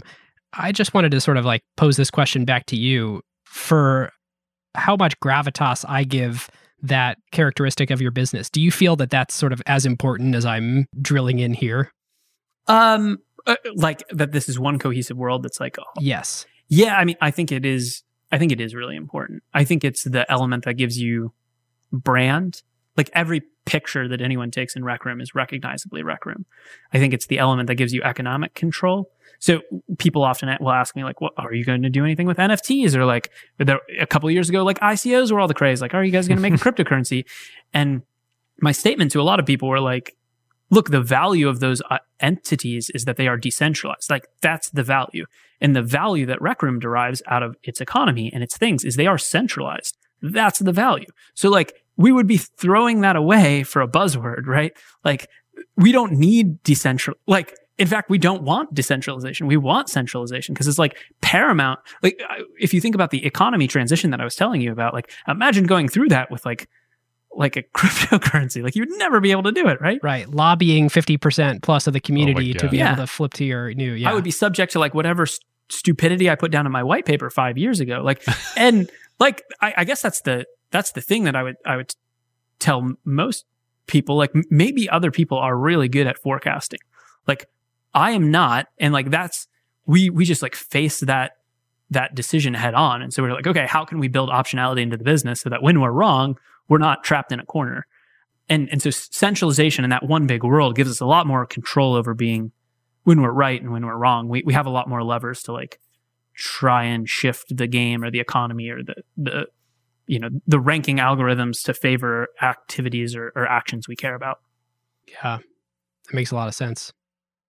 Well, the other one that I do think is worth just highlighting here, because it so dramatically affected the trajectory of the business, is the realization you had that your growth was governed by someone else's growth, and by being captive to one platform and betting on that future. To the extent that you make the decision to become a venture-funded business where the capital you're taking is expensive and it is intended for ultra high growth businesses, like you become a business that needs to go seek growth. And I don't want to put on you that capital was sort of dictating that to you. I think that was a goal of yours too, but it does strike me that there's a lesson in there for other entrepreneurs where they can sort of look and say, in the business that I'm starting, am I in control of my own growth, or is my growth governed by someone else? When we first started the company, like I had never heard of like a Series A round. Like I had never heard of, I didn't know how you pitched investors. Actually, probably like one of the best stories that I think I've got is like Madrona, who led our B round. I went to pitch them for a seed round. They were like, this was not very good. Like this was bad. Like I didn't make it to the next meeting. And I emailed them back and was like, can I come back next week? And like, I've worked on my pitch, and like, and they were like, no, like that's not how this works at all. But I mean, like that's how dumb we were. Was they like, David? They were not David. No, this was before I met David, I think. No, this is... Yeah, it was so funny because when Nick and I did meet later, and I didn't know Nick had talked to other folks, and then I told everybody, I was like, oh man, this company's, and people were like, wait, are we talking about the same person here? Like, so I think the learning curve was sharp. We just started at zero. Like so our first couple interactions with venture did not go very well, and so we were also looking for publishers. And so publishers, if you're not familiar, like in the game space, they'll basically pay you per project. So you're like, hey, this is the project I want to work on. It's going to cost me $10 million to do this thing. They're like, great, we'll front the money. You're talking about Electronic Arts, Activision. Yeah, totally. There's a bunch. We'll front you the money, and we'll pay you for this very specific project. And at the end of the project, we want X%. Like we want to get paid back, and then we want X% of the excess capital that this thing brings in. And that can be the right decision for a lot of games. But because of the way it's financed, it really does finance a very specific type of game. You are not going to build a services game that has like an uncertain roadmap with that model, because you have to know up front, like, hey, 2 years from now, I'm going to ship this thing. And the moment it ships, I have to step away because I actually can't finance it anymore. Like the publisher has only financed it for these 2 years. And so that's where you get these like discs that ship. And then the moment it's out the door, you're like, okay, we're on to the sequel for that thing, because you have no way to finance the continued growth and iteration of the project. And even if you could, like the economics are really not in your favor. You're probably splitting the revenue. Right. Like 50-50, maybe worse with the publisher. Probably worse, yeah. It's like a movie. It's like a band of contractors that comes together, has a budget, burns it down, and then there's no more dollars left, and it's not like you could do anything anyway. Yeah, totally. And so I think as a result of interacting more and more with the venture space, like, a lot of people are like, oh, well, if you take venture dollars, you're going to be forced to grow. And I think you're more like, look, it is a framework for thinking. Like if you were to, the returns they're chasing are very specific, and it will force you into a very specific way of looking at the world and making decisions, which is not a bad thing. It's just like you are gonna swing for the fences. Like that's the game you're playing, is like, it's about home runs. It's not about bunts. It's not about singles. Like it's about home runs. And so you're playing home run derby. So I think that's just the way to think about it, is like, there are ways to finance any type of project. Just understand that if you have specific ambitions, venture can be right for you, or it can be wrong for you, depending on what your goals are. And I think we realized pretty quickly, we were like, look, we don't have a 2-year plan. We want to work on this for a long time. Like a publisher is never going to be the right choice. Venture has to be the way we're financing it. And this is the things that they're going to expect in terms of like growth and margin. And okay, so like, how do we feed that back into the decision-making of like, what is Rec Room going to look like? I don't think anyone has ever articulated that as well as you just did on this show. It actually is really, really good. And I think to rabbit hole for one quick sec on it, because I think it's something really important there. I think people get a lot of cognitive dissonance looking at the venture market and financings, where they're like, there's no plan. How did you guys have no plan and raise all this money? Like, what? You need the plan. You need the plan. But you had the key point there, which is if you're financing a project in the context of a movie or a traditional game studio, whatnot, yeah, you need a plan, like, because there's a set amount of money and you need a set, return on that afterwards. But that's not what venture is about. Venture is about the long-term asymmetric uncapped upside potential. And the way you can, oftentimes, the way you can best realize that is exactly by not having a plan. And by adapting, like, oh, shoot, okay, VR market dried up. All right, what are we going to do? We got to find that growth. Well, we're going to go to screens, et cetera, et cetera.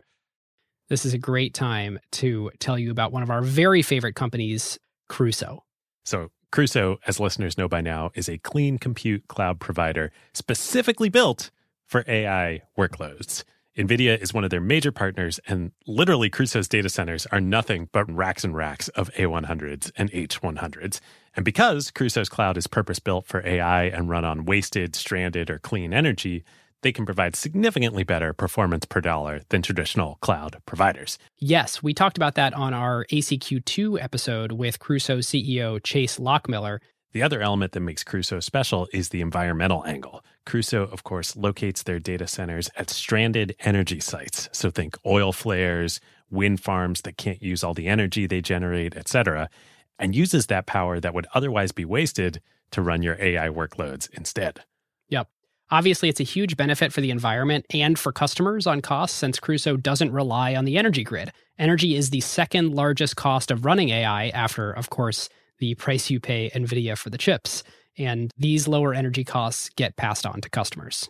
It's super cool that they can put their data centers out there in these remote locations where, quote unquote, energy happens, as opposed to the other hyperscalers such as AWS and Google and Azure, who need to build their data centers close to major traffic hubs where the internet happens because they are doing everything in their clouds.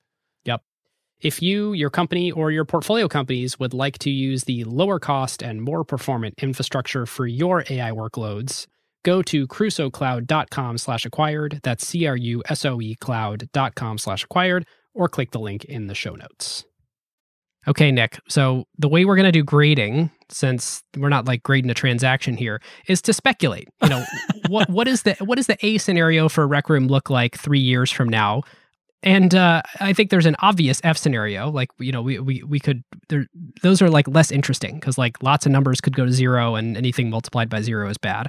But like, what's the B- scenario? What sort of worries you on like stagnation, or how do things sort of like just plateau?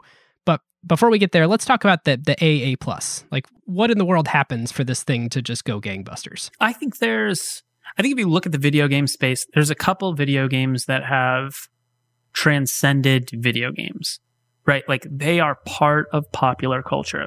Minecraft, Fortnite, Roblox, Mario, like these things, like everybody knows what these things are.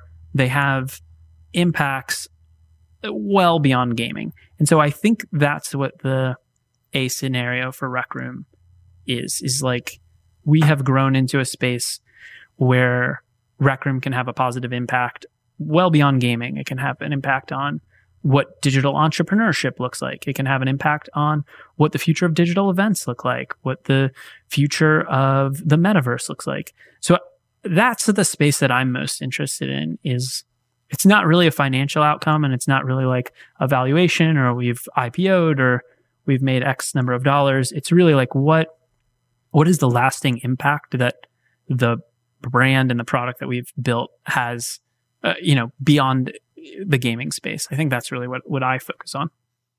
And would that primarily be attributed to this sort of like creator-led growth strategy going well?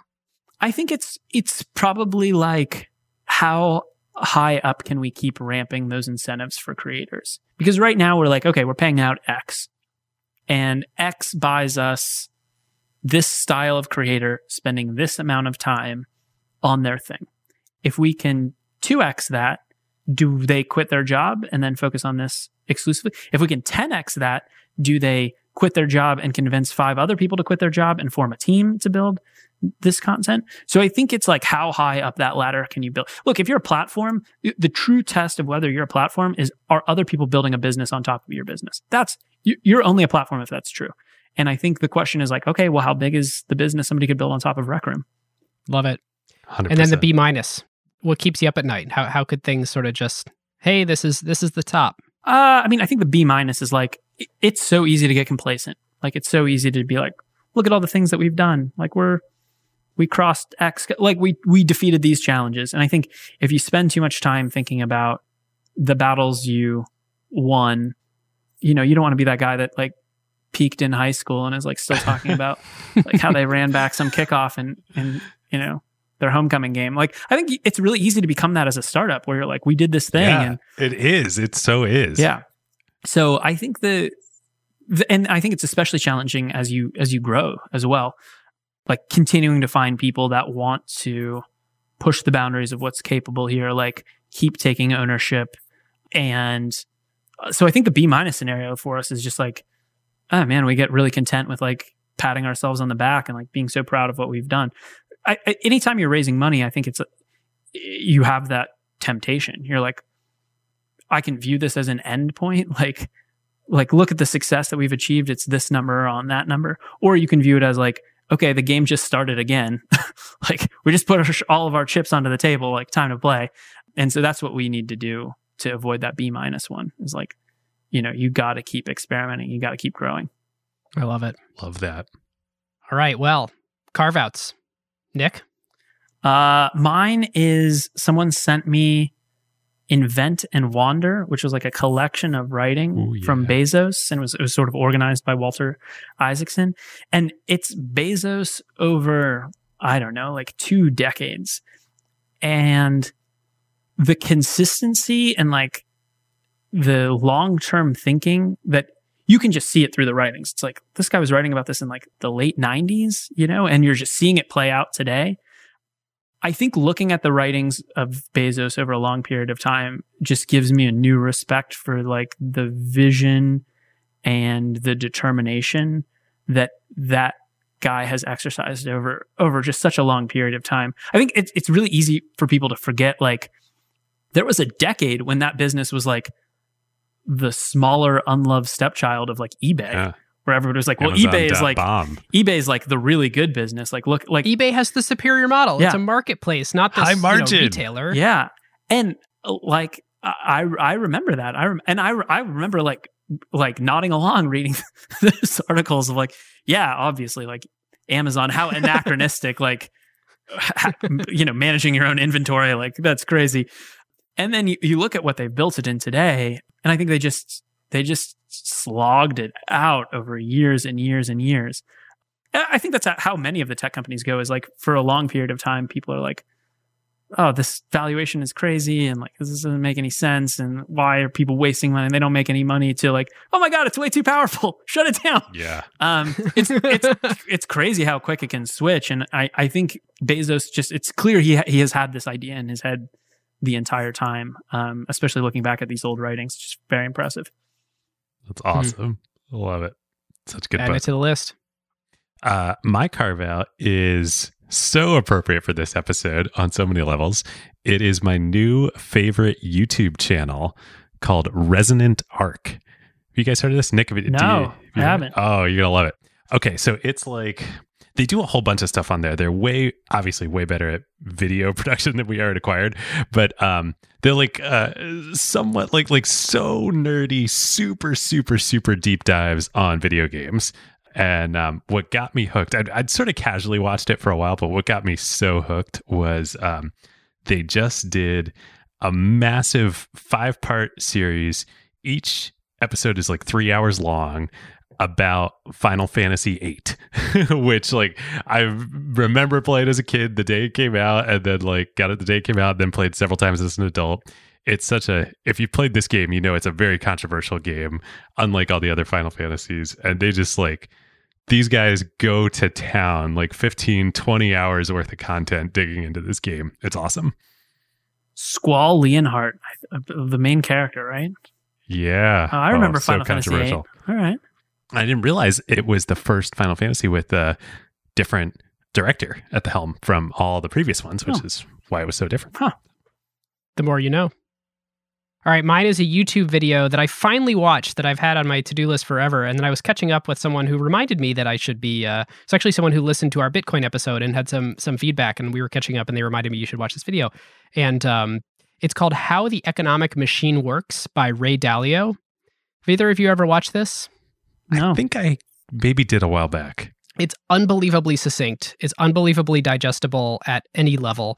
You're both, 4 notches above the economic understanding necessary to understand this video. But it's basically a 30-minute primer on the economy. He's like, we got 3 big things that happen over time. 1, you have productivity growth. 2, you have short-term debt cycles. And, clearly we're experiencing that right now. And then you're always experiencing it. And then on top of that, you've got the long-term debt cycle. And he sort of explains like recessions, depressions, all the different levers that the Fed has, that the government has, that wealth redistribution has, and when each of these different things are appropriate. It's just like a crazy succinct way to understand like how to zoom out from our current conversation around, oh no, it's a bubble, and say like, well, actually, like what tends to happen over like several hundred years out of an economy, especially ours here in the US, and where might we be in the combination of these 3 factors in our current one? And it's old too. It's from like 2012 or something, so it's not written for people pining to understand right now, which I think gives it a little bit more authority. And so I highly recommend it. We'll link it in the show notes. Well worth your time. Well, with that, Nick, thank you so much for joining us. Thanks for having me.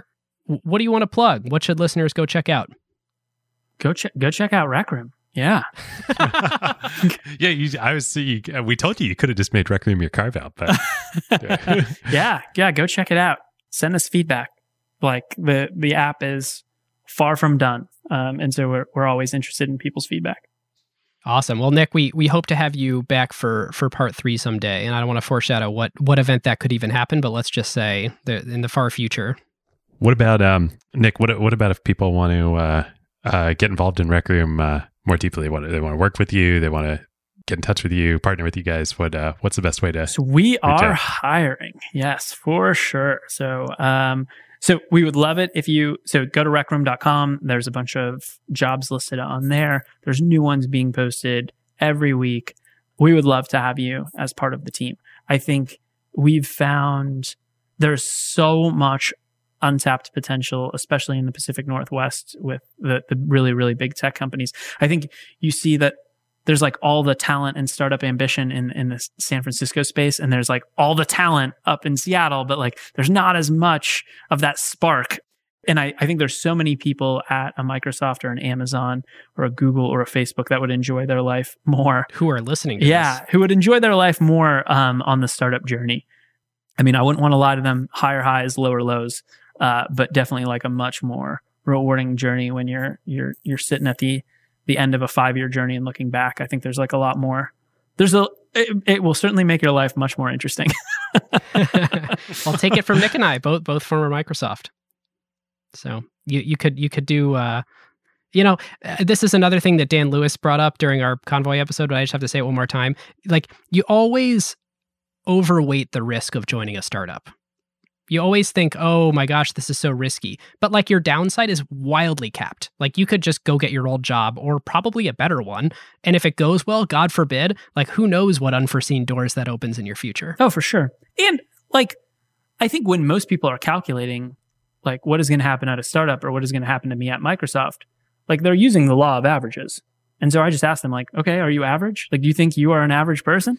Like, because that is some serious jujitsu. Wow. I love it. Well, I mean, like, look, I think then the math makes a lot of sense. Like, if you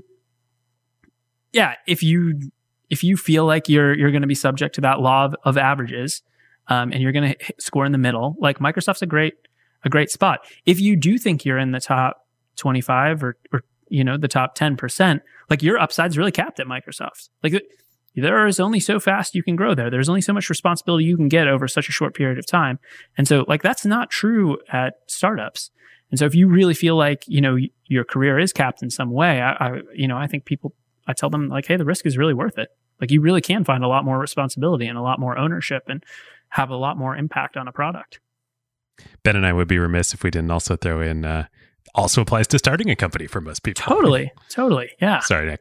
No, go. I mean, hey, if you don't start a company, go work at Rec Room. Exactly. I think, I mean, to go back to Bezos, the regret minimization function that he uses, which is like, hey, when I'm looking at any decision and I think about, what am I going to feel in 5 years when I look back on this choice? And people tend to regret the decisions that they didn't jump at, not the ones that they let pass. Yep. Totally. It's a great framework. You're like stealing all these future potential carve-outs. All right, listeners, we're going to wrap here. We told you about the Slack. Go check it out, acquired.fm/Slack. We'll be talking about this episode. If you want to be an LP, that's at acquired.fm/LP, and you should. And frankly, if you are not subscribed, or soon to be called following, as we are finding out, subscribed is going to be a reserved word for paid podcasts, and following is what happens when you follow free podcasts. You should follow us from your favorite podcast player. And if you like this episode and you have a friend or coworker that you think, hey, like I thought of them during this episode, share it with them. We would love to have them join the Acquired community. With that, we will see you next time. See you next time. See ya.